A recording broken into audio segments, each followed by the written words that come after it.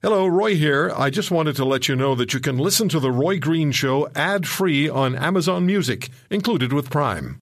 At Evernorth Health Services, we believe costs shouldn't get in the way of life-changing care, and we're doing everything in our power to make it possible. Behavioral health solutions that also keep your projections at their best? It's possible. Pharmacy benefits that benefit your bottom line? It's possible. Complex specialty care that cares about your ROI? It's possible. Because we're already doing it, all while saving businesses billions. That's Wonder made possible. Learn more at evernorth.com/wonder. Welcome to the Roy Green Show podcast. So, the public inquiry into foreign interference into Canadian elections, again headed by Commissioner Marie-Josée Hogue, it wrapped up a week of hearings yesterday. And the federal public safety minister, Dominic LeBlanc, insisted the government will keep a tight lid on what documentation and information will be publicly released. Groups and individuals affected are calling on the government for significant public disclosure. I think we all should. We're all involved. We all have a stake in this. We don't want to see a bunch of paper that's 90% redacted. China, of course, primarily, and India as well, have been identified as being active in interfering in Canada's 2019 and 2021 federal elections. Conservative Party Member of Parliament Michael Chong of Ontario and CPC MP Kenny Chiu of British Columbia, they were both targeted by China in 2021, as were former Member of Parliament and CPC leader Erin O'Toole and NDP Member of Parliament Jenny Kwan. So we've talked about this issue heading up to this public inquiry. I think sometimes we wondered whether we'd ever see the light of day. And we've talked with Kenny Chiu on a number of occasions, the former Conservative Party Member of Parliament from British Columbia, targeted by Beijing in the 2021 federal election. Kenny, did you ever think that we would get to the point where we would actually get to the end of week one of speaking in this public inquiry? Did you think we would see today? Yeah, I think so.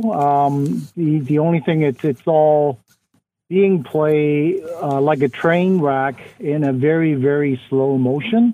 And, I'm a bit of a movie buff, and to me, it's so boring because I already know the ending of this movie. And so it's very uninteresting, but nonetheless, yes, I can imagine that. Well, you can't do this to us. You have to share the ending. Well, I mean, there's no, I can tell you that they will find there's no evidence. They couldn't find the fingerprint on the smoking gun. That points to the Communist Chinese interfering on Canadian affairs, and we will basically throw away all the CSIS reports that's been tabled to Canadian government in secrecy or publicly. Roy, I mean, I'm sure you're aware of a latest access to information discovered briefings that has been tabled to the government by CSIS last year.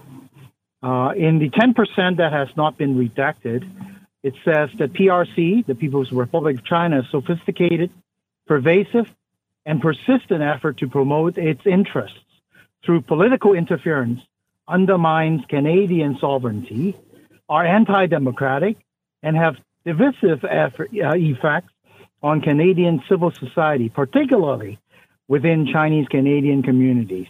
And this is what the Canadian National Security Intelligence Service, a very focused mandate organization in Canada, has warned the government. And yet, what they realize that they need to do is to try a second time, to do more study, to listen to the perpetrator, the accused, the alleged perpetrators. And, it's hard for me to not predict the ending. It's in such a gloomy kind of scene. You're a former Conservative member of Parliament, so some people might say that I'm stacking the deck when I raise this point. But you were influenced. Beijing did influence your opportunity to be reelected, and they actually threatened Mr. Chong and his family in Hong Kong. I don't know if they threatened you or not, but the CSIS did come to see you. That is correct, Roy. They came to see me when I was an MP, and I also reported to them what I've been reported to by my volunteers, the spread of disinformation during the election. So I met them during the election. And finally, last September, they arranged a meeting with me to confirm what I've known for a long time. That's been reported in Canadian media with the CSIS whistleblower. And that is, there has been a organized disinformation campaign in place in 2021 against me specifically. However, there's also another layer. I mean, if it is just Kenny Chiu, it would have been enough to take him down in specifically the British Columbia riding of Seas and Richmond East. However, we see national campaign in Chinese-Canadian congregated communities using Kenny Chiu and Aaron O'Toole to undermine the conservative supports in those communities.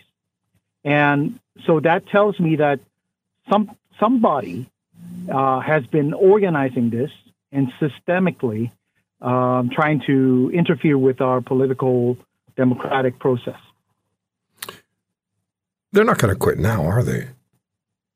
Yeah, I mean, we have a public inquiry. That's fine. Beijing won't care. They won't quit.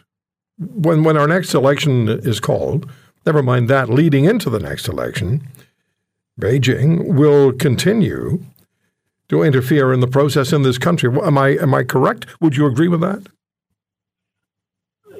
What I would agree to is Australia had gone down similar path before, and the political interference at least has not been worsened, and to a certain degree can argue that it has stopped the PRC, the Communist Chinese political interference.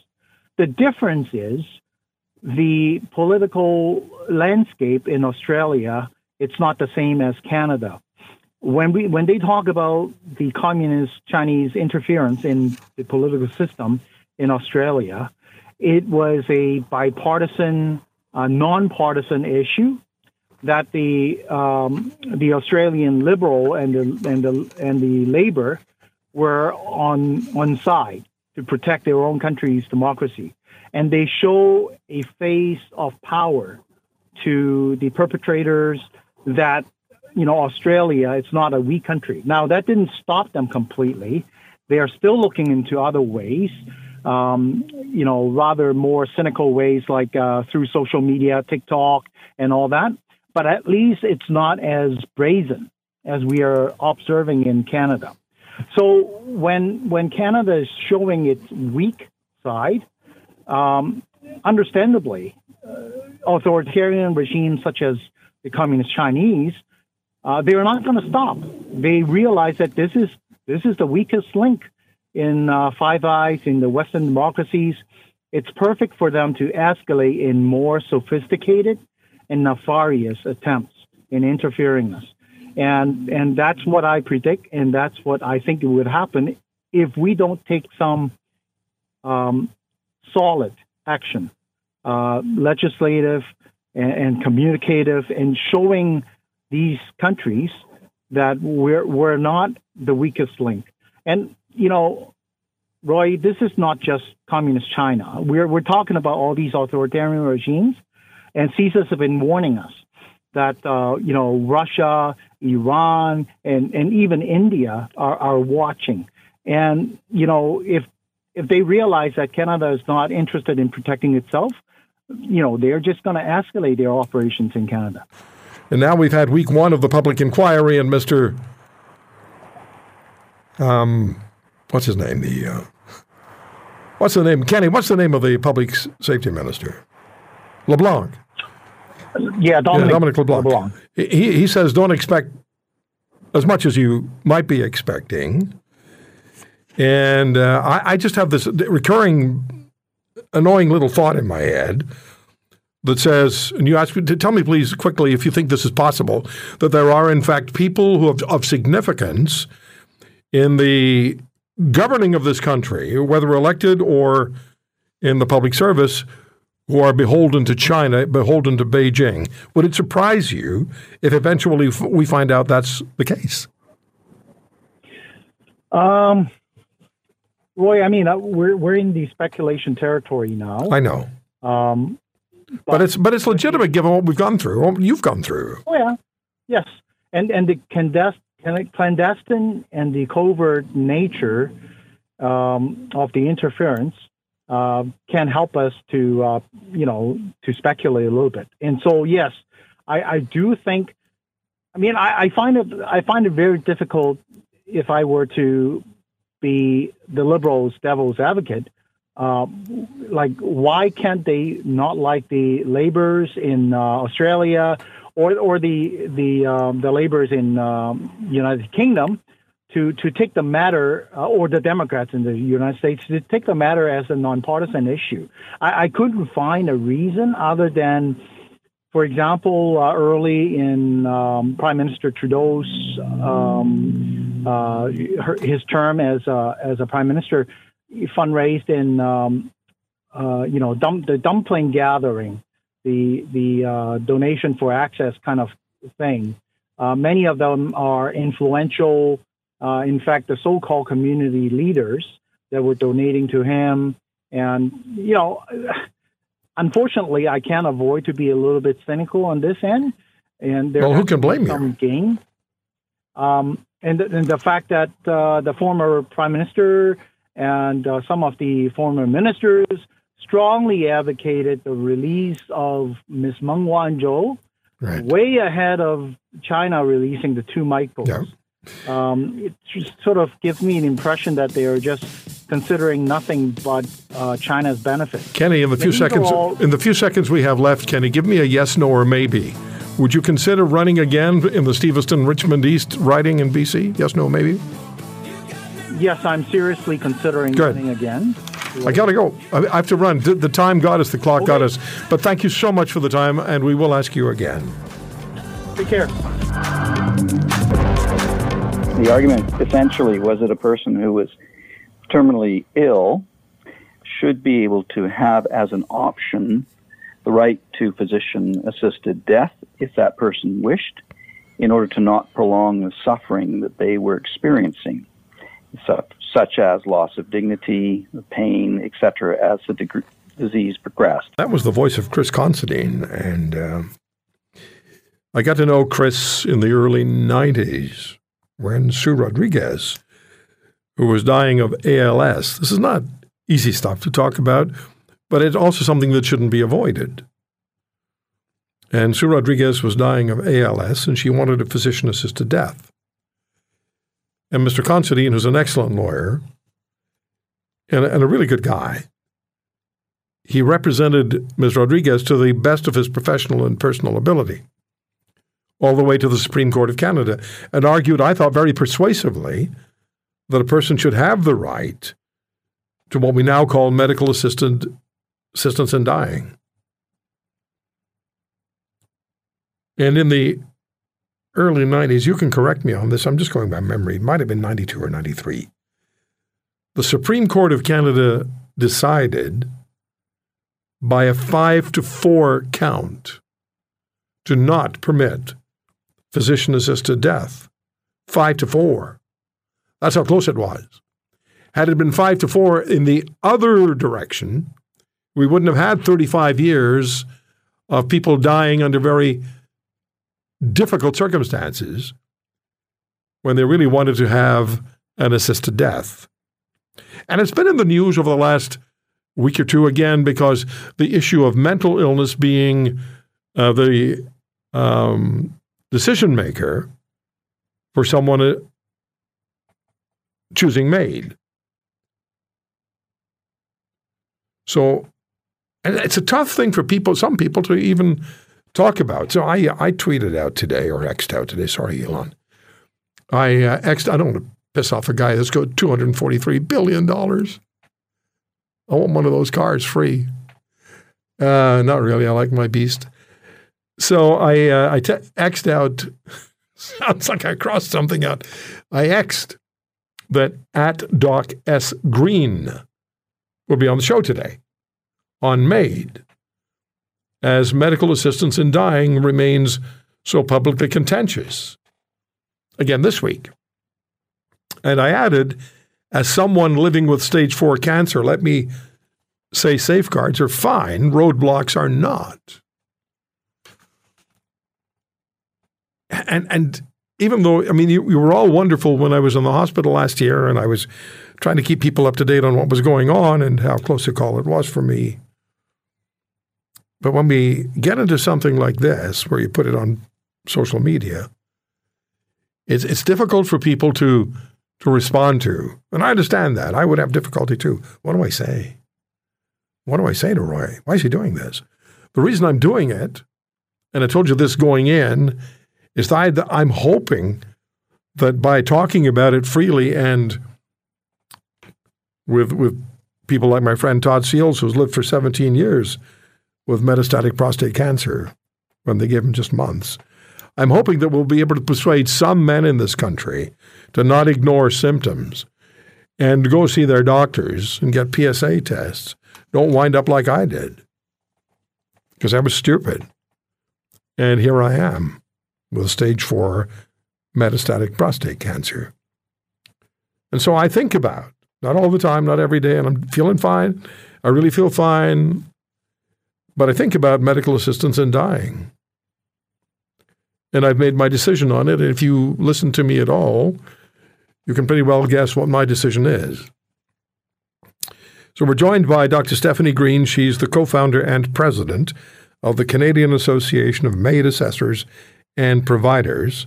She's a medical advisor to the British Columbia Ministry of Health MAID Oversight Committee and a member of the clinical faculty at UBC and the University of Victoria.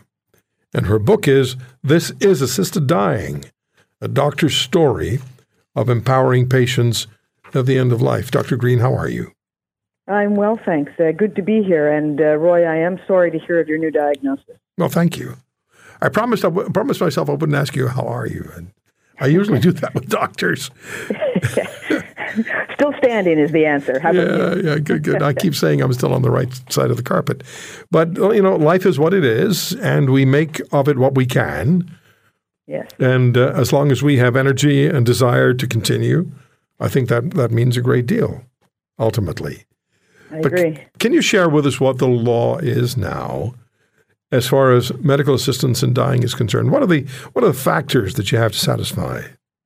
Yeah, so overall, they haven't changed greatly, despite what the headlines scream.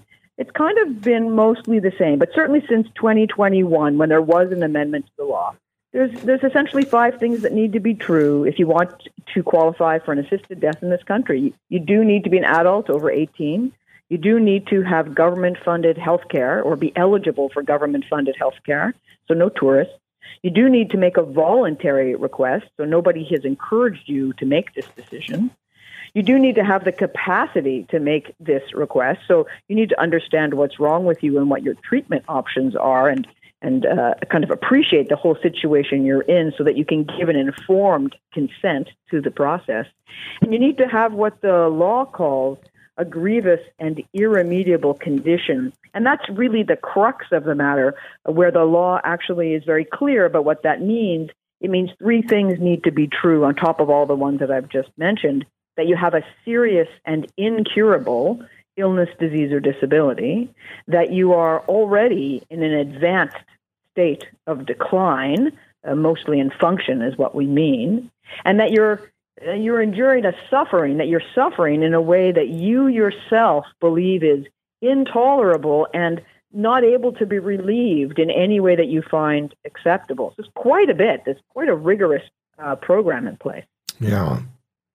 What is MAID? What happens? What is MAID? Well, The process itself, as medical assistance in dying, is an event that where people have been able to choose when and where and with whom they're going to die. How that actually looks can be very, very individual, but from a nuts and bolts point of view, it's the administration of medication that is going to cause the end of life. That could be self-administered. It could be a liquid medication that the patient themselves holds onto and drinks that causes their death over the course of about half an hour. Or more commonly in Canada, it's the administration of intravenous medications by the clinician. It could be a doctor or a nurse practitioner. And they give a series of a prescription, usually of 4 medications, that will place the patient into a very comfortable sleep and then into a much more deep coma, a comatose state, and eventually will cause the end of their life. And that's usually a more controlled, kind of shorter event, about 8 to 10 minutes. Mm-hmm. But that's really, the nuts and bolts of what it is. Okay. So I guess I'm going to go back to the previous question with this and answer with this question. Sure. One of the concerns that I hear expressed is, well, people are going to be pushed, nudged, persuaded that they should in fact engage MAID. And maybe that's going to be done because somebody greedy wants to get at an inheritance. You've heard all this. Sure. What do you say to that? What are the safeguards? And maybe it's all part and package of what you explained to us a few minutes ago. I think it's a valid question and a valid concern. And interesting. We've had assisted dying in Canada for 7.5 years now. We have annual reports, lots of data at this point. There is zero evidence of that claim.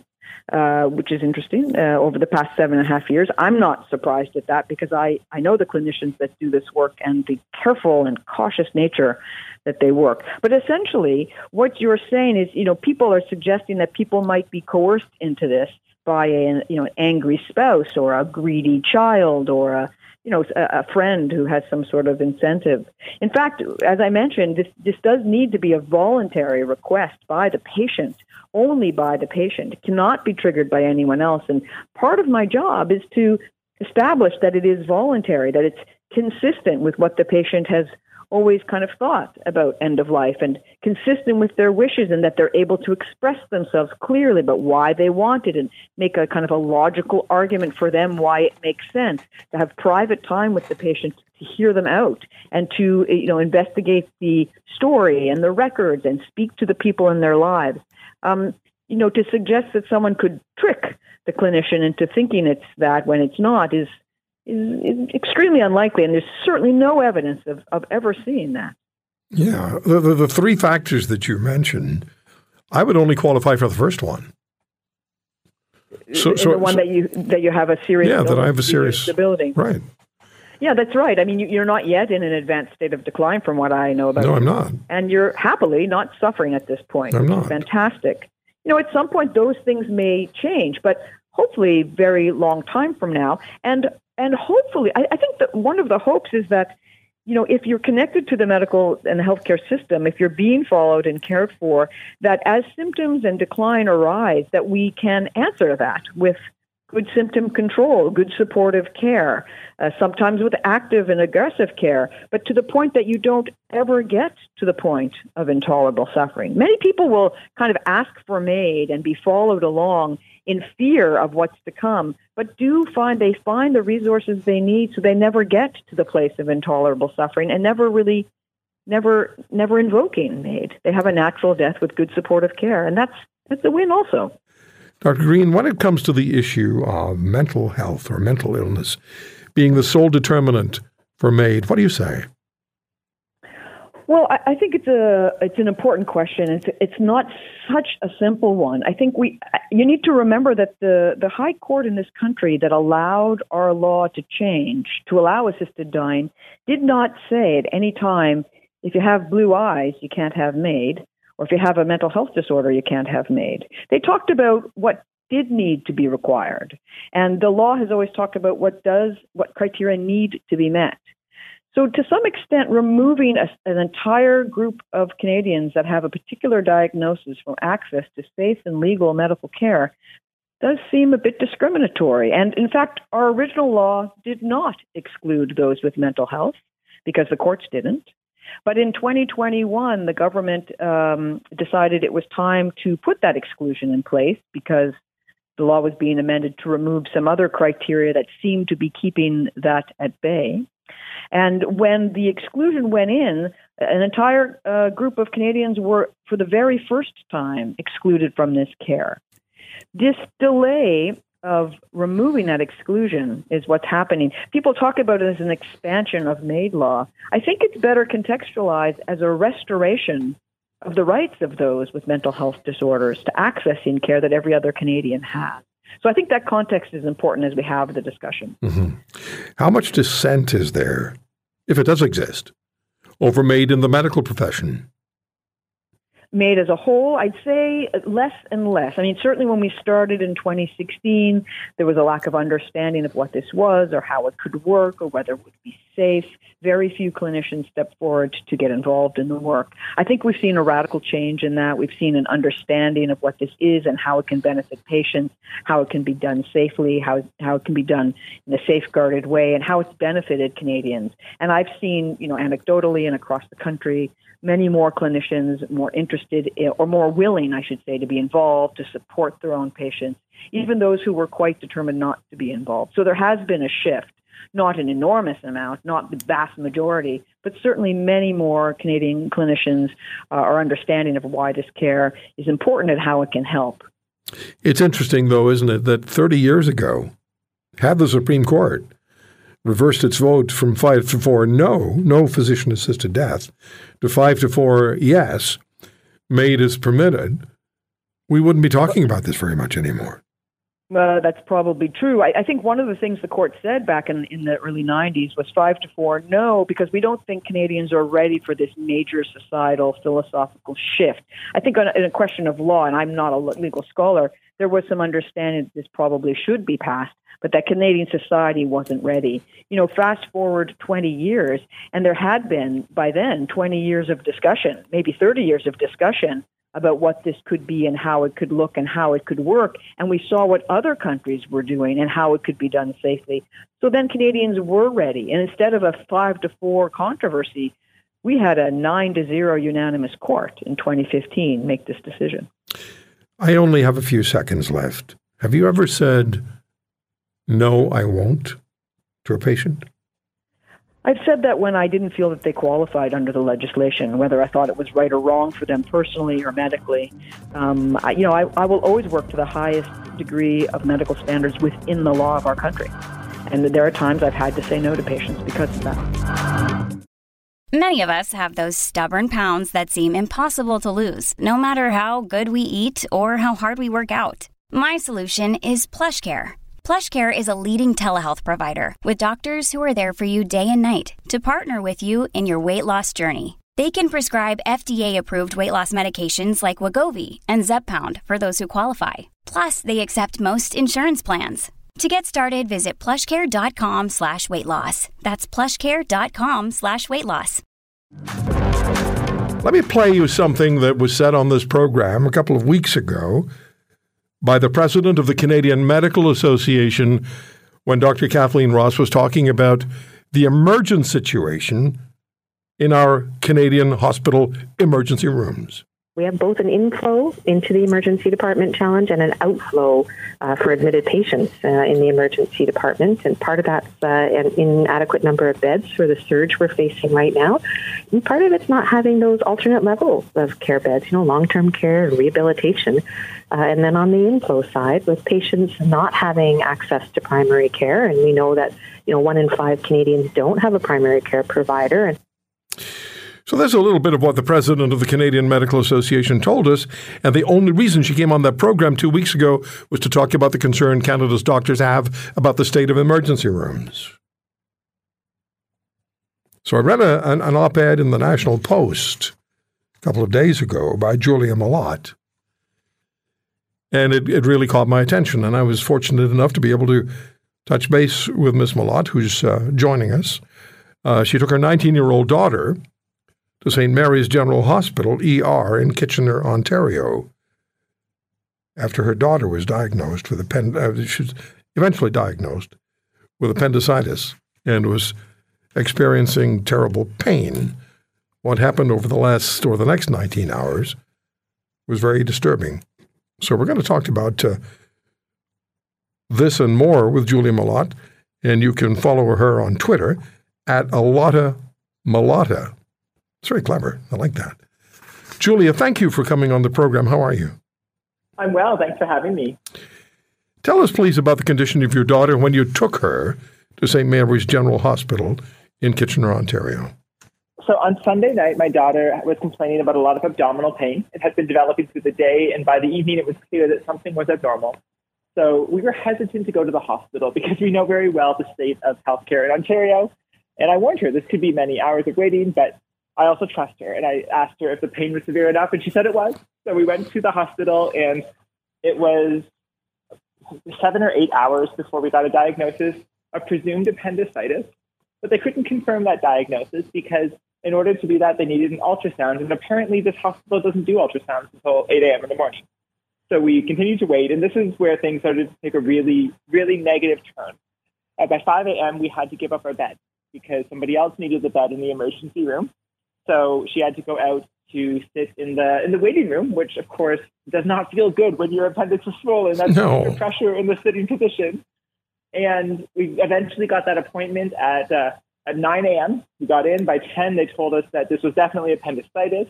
I later learned when I got the medical records that there was even fluid outside of the appendix, so this was a possible rupture. They couldn't confirm until they went in for surgery.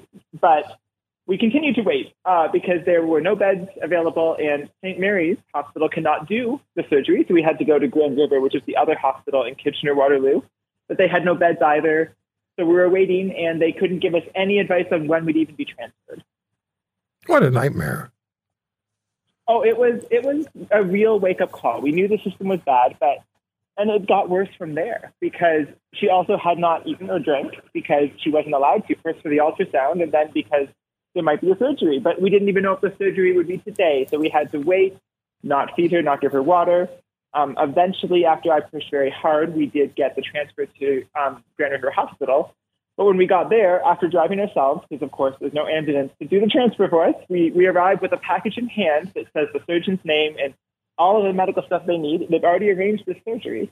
But we go in and we get dumped in triage where we sit for an hour and a half more. And at this point, she's off of IV. So she's not getting her antibiotics to stave off any further development. She's not getting pain medication, so her pain is flaring up. And it was really, really disappointing to see. So during this, I went to Twitter. I am a Twitter influencer, so I do have quite a following there. And I just posted our experience, and it ended up taking off and capturing a lot of attention. Yeah, it really did. And when the Ontario Health Minister visited Kitchener, she was very much made aware of what you had posted. And that's very uncomfortable for politicians. I just mentioned the Premier. Could have mentioned the Health Minister too, I suppose. But, you said you were there for, 7 or 8 hours before they diagnosed the appendicitis? It's one thing to say that 7 or 8 hours in a sentence, but to live 7 or 8 hours in distress as your daughter is experiencing incredible abdominal pain. Anybody who's ever had appendicitis knows what it feels like. It's not a pleasant experience, to say the least. I'm glad everything turned out well, but a burst appendix is a very serious issue, and it could have happened any time. Absolutely. It could have already happened. That's what we learned afterwards, was that the ultrasound was inconclusive, whether there had been a rupture. Fortunately, once she had surgery that evening, we confirmed there wasn't. So it was a minor surgery in that respect, but we didn't know what we were dealing with. And when you mentioned the minister there, we tagged her on the original post. It has more than 1 million views now. So it certainly was on their team's radar as thousands of people were commenting. I also sent an email to her team because when I found out they were coming the next day, I figured she might want to speak with my daughter. And we didn't hear back, but many of the journalists who were at the press conference on Tuesday at St. Mary's with the minister, they raised it. And she did say on record, on video, that she would love to meet with my daughter to really hear her experience. So that was encouraging, but we've sent notes to her team since, and we have received, to date, no response. Yeah. What about the staff? at the hospital. What was your sense about the staff? So that was something that was really, really troubling for my daughter because she is 17 years old and she is an aspiring nurse. So what she wants to do next year is go to school to be an emergency room nurse. And she holds these individuals with utmost respect, and they're her heroes. And what she saw was that they can't do their job. They can't help people. They can't give the care that they're expected to give. And that is tragic because that changed everything for her. She came out of the hospital and said, why would I want to do that with my time? Why would I want to do that with my life when there's so many other things she could do? And in a province that is so desperate and so saved for medical professionals, we need to attract people. We need to convince this next generation that that is what they want to do. And I wouldn't blame her. I wouldn't want to enter it either under the current conditions. Yeah, the healthcare system in this country is under massive stress, increasingly so.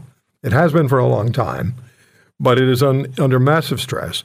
And we hear story after story after story about people who go to the ER, and 6 million people in this country have no family doctor.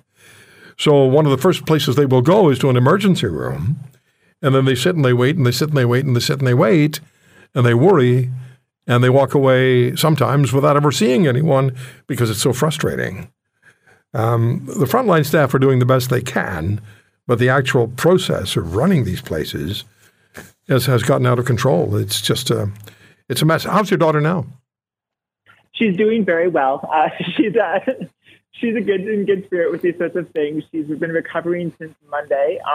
And she actually went to school yesterday for the first day of second semester because she desperately wanted to get to pick her seat in her new classes. So she only has afternoon classes, and we drove her there and back so she could walk minimally, but she's doing really well. I'm glad to hear that.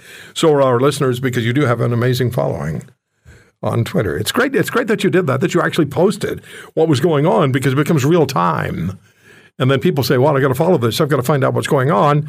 And then it stays with us for days. And I'm sure the minister heard from quite a few people. That's probably why you haven't heard from the minister, or maybe the premier. Julia, there's another thing that we're going to talk about. So your account on X or Twitter is at Mallot. And on YouTube, tell us what it is on YouTube, please. I can't read my own writing. It's the same thing, Mallot. Okay. As it turns out, not many people have taken that username. Not many people what? Have taken that username on platforms. Okay. Sometimes, I write something very quickly and then I look at it and I think, who wrote this? Nobody? It's pretty embarrassing when you can't read your own writing, but it happens to me all the time. Mallot, at Mallot. Now, Julia Mallot is also a trans person and host of the allotamallot.com site and on Twitter at Mallot, where gender identity and ideology are discussed. Julia, when you went through what Alberta Premier Danielle Smith had to say, and she's a fairly regular guest on this program, about planned gender identity policy changes, what were your thoughts? Because I know, or at least I don't know, but I read that you're not completely opposed to everything, but you're not in love with everything either. Yeah, absolutely. I really try to take all of these topics with nuance and really digest the complexity. That's what I do on my YouTube channel and on Twitter, is just really try to take that step back and say, what's going on? What actually works? Because I think so many people get emotionally involved in such a way that they only see one side. They either just see the transgender side, or they just see the parent side, or they just see the women's side. And all of them matter. Like, these are all parts of the equation. The way we build good policy is by making sure that we thoughtfully consider how all of those intersections play together. So I was not surprised by parts of what the Alberta policy included. The one part in particular about social transition. So this is going to be names and pronoun changes in schools. We've seen this playing out in Canada and other provinces. We saw it in New Brunswick first last spring, and then we saw it in Saskatchewan just before summer break last year.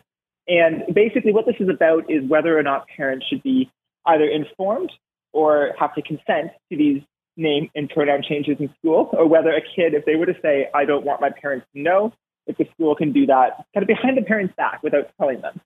And on this one, I take a very strong stance, because I really do believe in parental stewardship. I think parents are that ideological guide of their kids. Having one myself, I certainly would be very upset if a school was cutting me out. And a lot of the arguments that we tend to hear about it in terms of protecting the kid from dangerous situations at home, I don't believe those hold water, because if we suspect a home is dangerous, that's why we have children's aid services, and we absolutely should be getting them involved in order to support the family, not ignoring it and saying we're going to do something behind their back. You know, I'm glad you said that, because I said something similar on Greg Brady's show on AM 640 in Toronto yesterday. That's what children's aid societies are for.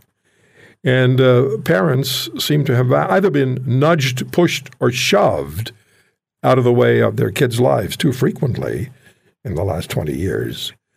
But it's policy that really needs a lot of discussing, and I'm sure that's what the Premier had in mind. I can't speak for her, but I've known her for a long time. Let me just ask you this. Do you find society today is more welcoming, more inclusive, more understanding of the issue of trans people? It goes both ways. There's so much going on here. There is more acceptance, there's more inclusivity. And I'm someone who very voluntarily and very publicly puts myself out there. But I do like to be honest on that too, that there is a lot of hate. I was in the news a lot this week because I've been on CPC primetime talking about this Alberta matter, but I've also been in the news with my daughter. And when you look at some of those articles about my daughter and I, they're not about trans matters at all. They're just about her experience at the hospital and how we can improve Ontario healthcare. And there's a lot of really, really gross comments that get made about me and my appearance. And so I do think we need to acknowledge that we still have a long way to go in those respects. That being said, that doesn't mean that that's all that matters, because sometimes I think in the effort to be accepting and to be inclusive, we end up with policies that they're just not safe. They don't vet to make sure that this is the right fit for an individual. And especially when it comes to kids, these are big decisions to have surgery or to go on hormones. And while I believe they can be the right decision in some cases, I also believe that we should be very careful, that we should have good vetting, that the family needs to be involved in support. And we have had many cases where all of those have been breached. We talked a lot about nuclear power. We talked with our good friend Terry Bro, Professor Terry Bro, who was the head of energy security for France, about the issue of nuclear reactors and what was happening in Europe. France was sort of decommissioning them, and Germany was down to the last one the last time we talked with Professor Bro, who's going to be back on the air with us very soon. Things, I understand, are changing somewhat in Europe, and nuclear reactors are somewhat back in favor. But you may find this particularly interesting with Premier Moe talking about small nuclear reactors in Saskatchewan. Ontario is proceeding, and it's not all about Ontario, but this is really interesting. Ontario is proceeding with a massive multi-billion-dollar refurbishment of 4 aging nuclear reactors at its Pickering power plant, which is east of Toronto. And that, Reuters writes, is according to 2 provincial government sources. Well, we know more about it now because the Energy Minister has talked about it. And joining us to share his thoughts on this issue, and we're glad to have him back on the program, is Dr. Chris Keefer. Dr. Keefer is a staff emergency physician at St. Joseph's Health Centre. I don't want to say he's a real doctor, but, well, there are real doctors and there are doctors. He's also a lecturer at the Department of Family and Community Medicine at the University of Toronto. He's the president of Canadians for Nuclear Energy, and he's the host of the Decouple podcast. Dr. Keefer, did you expect this day would happen the first time we talked some years ago? I'm trying to think back to when that was, Roy. Certainly, we started campaigning for the refurbishment of Pickering in 2020. And at that point, there were other people who thought it made sense, but, they really felt like we were beating a dead horse, that there wasn't a snowball's chance in hell. And, we persisted. We're not industry funded or tied to industry, so we were free to kind of operate and just follow our values. And we felt that for climate reasons, for clean air reasons, for the issue of medical isotopes. Pickering produces enough of a medical isotope called cobalt-60 to sterilize 20% of the world's single-use medical devices. We thought, we're going to fight for this hell or high water. And slowly the facts on the ground changed. Energy demand has been increasing in Ontario. And we lobbied the government hard, and our arguments seem to have fallen finally on sympathetic ears as those facts on the ground changed. And we saw this announcement just earlier this week. And it's a huge moment of vindication for the hard work that we put into this campaign. Congratulations. Do you see more of this happening across the country? For example, what Premier Mo talked to us about, but do you see more nuclear development or redevelopment or refurbishing across Canada? Yes, certainly. This isn't controversial, this idea of refurbishing nuclear power plants.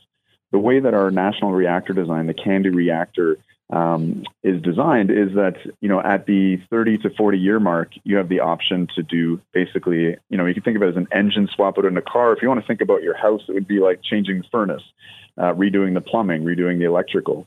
And that gives you another 40 years of operation, because you got to remember, the steel and concrete transmission for these nuclear plants is all there. So it's a really good value proposition. Not cheap, but, compared to the vast amount of power that you put out over those 20 or 30 years, it leads to Ontario electricity, nuclear still being the second cheapest source of electricity here in Ontario, despite doing these big renovations, we'll call them. So certainly, yes, the refurbishments are happening at CANDU reactors around the world, and now almost every CANDU reactor in Ontario. But as you mentioned with Premier Mo, now with interest from Danielle Smith and New Brunswick as well, there's serious interest in reactors that are better fit for their grid. So a little bit smaller than our national reactor technology, the CANDU. And supporters of renewables are not in disfavor as far as this is concerned, as I understand. It's a mixed bag. Pollution Probe is an NGO here in Ontario. In 2018, they were campaigning to shut down Pickering. They put out a tweet after the announcement supporting the government's stand on this. So that's a really encouraging turnaround. And we started to see that, in Finland, the Greenpeace and the Green Party have stopped fighting nuclear power and are actually in favor of it. So I think, finally we're starting to see the environmental movement stop scoring own goals on themselves, as they have been for many years, trying to shut down nuclear plants. So, very, very encouraging.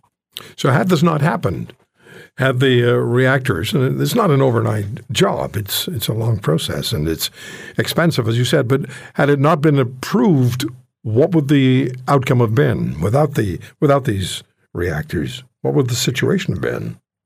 Well, it would not have been wind and solar jumping in to save the day.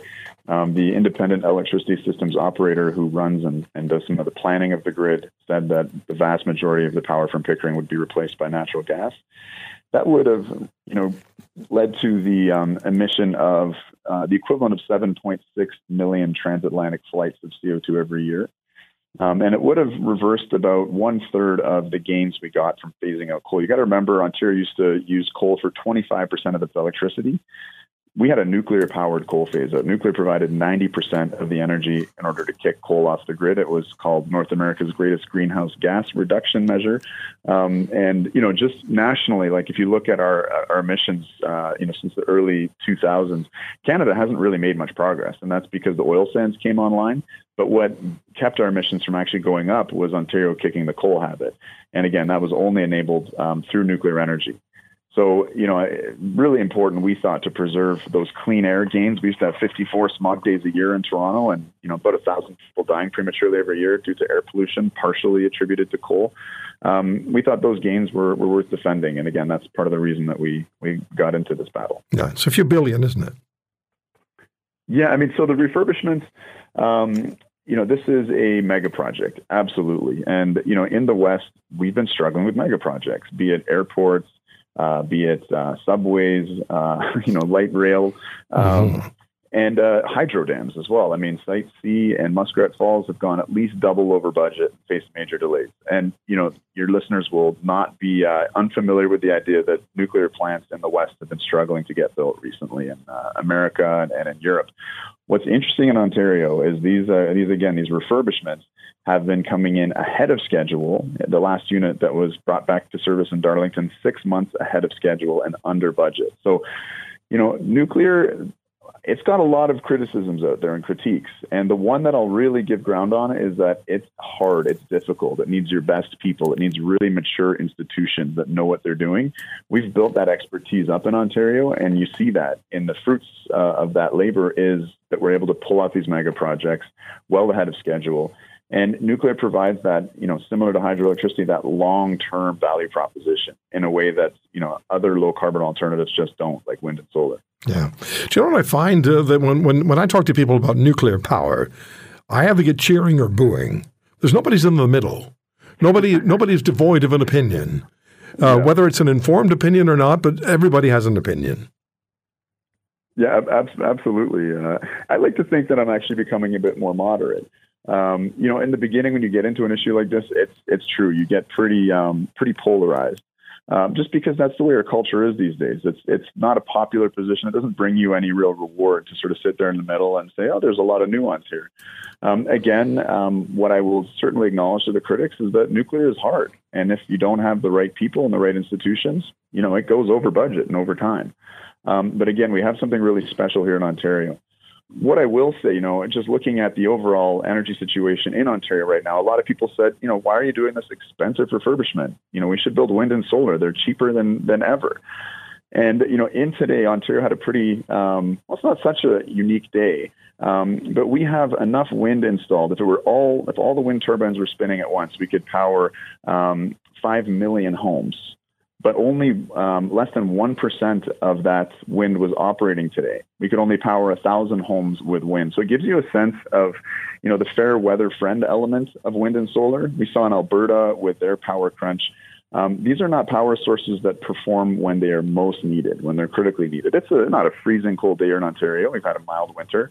But winter and summer with our air conditioning demand, that's when we need all the power we can get.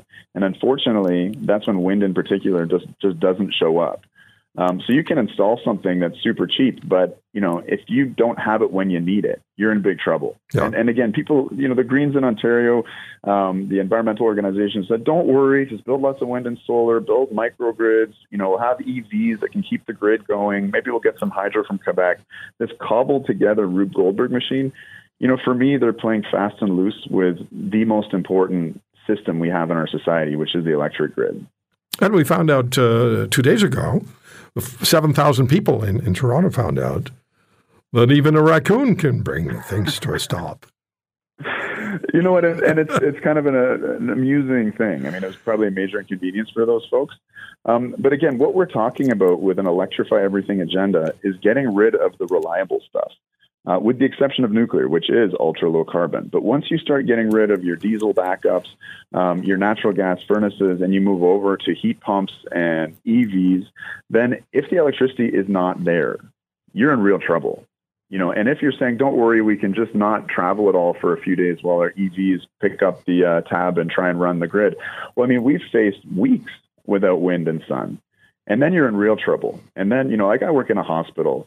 We've had a power cut before from the grid. Our diesel backups went into play, but it was absolutely hair-raising. There's only one more thing that went wrong or could go wrong, and we would have had people dying in the hospital. Yeah. My son was in an incubator for 5 weeks. For me, the electricity grid is not a joke. It's not something to take lightly. And I think that, unfortunately, the environmentalists, the David Suzuki Foundation and others, again, are playing fast and loose with something that we take for granted, absolutely, because it works so exceptionally well. But let me tell you, if it doesn't work for a day or two, you're into mayhem in this modern society we live in. Dr. Keefer, I mentioned at the beginning of the segment with you that we've been in touch with Thierry Brault, Professor Brault in Paris. He's the former head of energy security for France. He sent me an email 2 days ago, and he writes, on the energy side, new nuclear is still far away, as we've seen in the UK last week. Renewables have been growing fast in 2023, but are now facing cost issues as in North America. 2024 will see some pickup in demand, electricity and gas, which should continue to keep prices above historical average. Are we just taking what he said about Europe, what you've said to us about Canada? Are we continuing in a time of flux as far as energy delivery is concerned? Who's going to choose what when? I mean, certainly everything's gotten more expensive. People see that at the grocery store, they see it probably in their power bills, and certainly we're seeing it in the power sector when we're looking at resources that we can add to the grid. Offshore wind has been experiencing a major crisis. Huge issues unanticipated with repairs, many units going offline, having mechanical issues. It's a grueling environment having a turbine out in a salty ocean with high winds, et cetera. And, the bids that are being put in for offshore wind in New Jersey are as expensive as electricity from the world's most expensive nuclear plant down at Vogtle. So, it is interesting seeing the way things are going. You mentioned this refurbishment in Pickering is going to be expensive. The refurbishments are already happening at Bruce and Darlington, but somehow nuclear is still the second cheapest cost of power after hydro. And what you see whenever you add lots of wind and solar is that it's cheap to build them and install them, but for some reason the electricity prices go up. So California, it's a leader in renewable energy in the U.S., highest electricity prices in the continent. Similarly with Germany and Denmark, lots of wind in Denmark, lots of solar and wind in Germany, highest electricity prices. So there's something going on there, and it has to do with the fact that the electricity grid. You're not selling a commodity. You don't go to a wind farm and say I'd like 100 electrons and put them in your toaster like coins. It's a service like healthcare, and you need it there when you need it. Just like an emergency department, it's got to be staffed 24/7, and it's got to be able to respond to emergencies and step up some resources when needed. The power grid needs to do the same. And when either of those systems are not working, people die. I don't mean to sound hyperbolic, but again, because of the threat of climate change, we're reimagining our energy system in pretty radical ways. There's ways to reimagine that responsibly with nuclear power, providing reliable energy as we're used to, or there's really irresponsible ways of, trying again to put this system together with duct tape of wind, solar, batteries, cars, etc. Thank you for listening to today's podcast. If you want to hear more, subscribe to The Roy Green Show on Apple Podcasts, Google Podcasts, Spotify, Stitcher, or wherever you find your favorites. And if you like what you hear, leave us a review and tell a friend. I'm Roy Green. Have a great weekend.